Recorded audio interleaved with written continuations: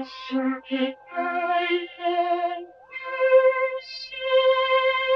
the CircuitPython Parsec today, I wanted to show you how you can use split to split a string into a series of strings based on a separator.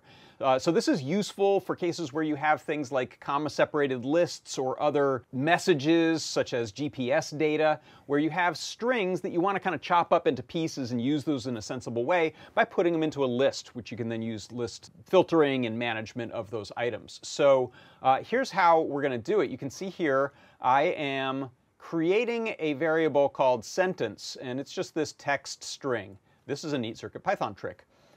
Then I am going to create a variable that's going to be a list called words, and into that I'm casting sentence.split. So I took that string, which happens to have spaces between the words, and then I'm using sentence.split. That will essentially look for every white space, unless we give it a specific separator to use, and it will chop those up and put them into this list called words.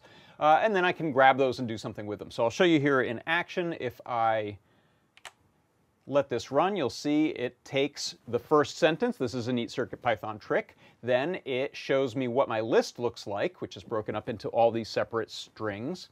Then I'm using a little loop just to print them out, to show I can do something with them. And I'm saying for word in words, print them, and then I'm putting a little timing space in there.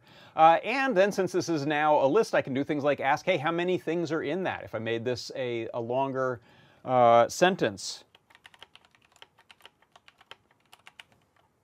and resave this, you'll see we now have a larger string to work with. We break it up into the separate pieces, and now it tells me, oh, we have 11 words in this string. And so this is how you can split a string into separate strings using split inside of CircuitPython. And that is your CircuitPython Parsec.